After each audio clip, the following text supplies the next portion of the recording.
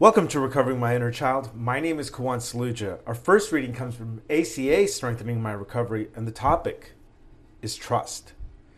Trust. Do I trust the person I am with? Big Red Book, page 42. As children, most of us didn't learn trust in our families of origin, so we approached adulthood not trusting anyone.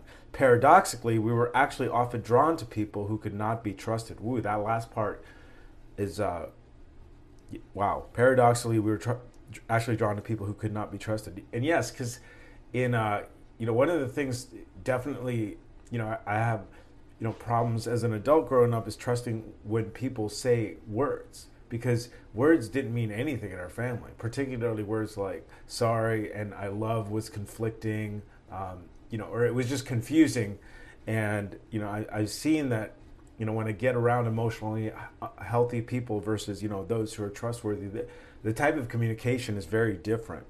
Back to the reading. When we think of the people around us, we now ask ourselves, can I tell them my deepest fears and insecurities and feel safe that they won't be used against me?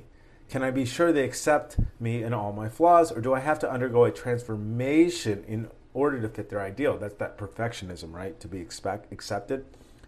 If life brings financial difficulties, health problems, or other changes, will they stick around? Just looking at these questions, I can see, how adult children and how perfectionism can be a thing here. And even being perfect won't eliminate these doubts, is the irony. Back to the reading. As we grow stronger in our ACA program, we learn that we are healthy enough to ask the right questions, but also trust that we will be okay, even if our trust is violated. We affirm that we too can be trusted by others. Equally, or perhaps more important, we can trust ourselves to continue to work on our recovery. On this day, I choose to associate with those I can trust. If that trust is broken, I'm able to determine how to handle it in an adult manner with the help of my fellow travelers. And there is again and again the fellow travelers. The next reading also comes from ACA Strengthening My Recovery, and the topic, old tapes. If our parents have said we are bad, dumb, or inferior, they were actually projecting what they believed about themselves. As children, we were defenseless to throw off these projections. This is loss and grief carried into our adult years. The messages received during childhood can seem like an endless tape, the soundtrack of our often dramatic lifestyles. Underneath the scapegoat role, one can hear the echoes of a caregiver who might have said, "You're a loser." Beneath the hero role, the equally disabling charge of being a perfect child rings in the ears. As children, we may have accepted such words as true. What we actually felt was likely denial. Just a lot of conflicting messages as usual. I mean, I was listening to something earlier this morning about emotional expression, and one of the most important things for me was creativity. And ironically, I felt like I create content, and some of the content, some source of creativity was good, but any kind of creativity that made the alcoholic, my dad, look bad was totally discouraged. And so to have that kind of thinking when to bring into the creative process, was very difficult. Back to the reading.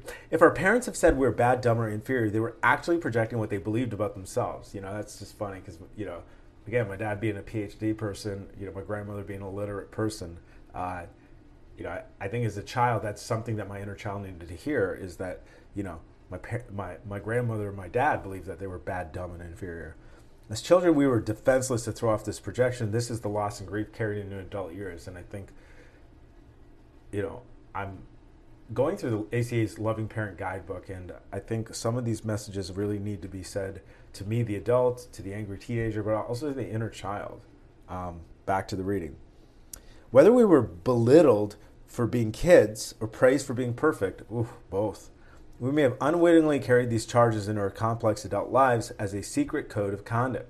As we recover, we begin to realize that such messages stole from us our authentic internal sense of worth.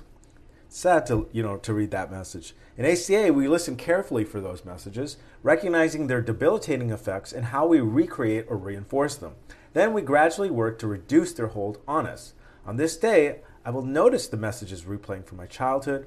I will begin to lower their volume in my life until I can hear the voice of my authentic, true self. instead. And that concludes today's readings for Recovering My Inner Child. Until next time, this is Kawan Saluja reminding myself to feel my feelings and to pause, because that's where God is.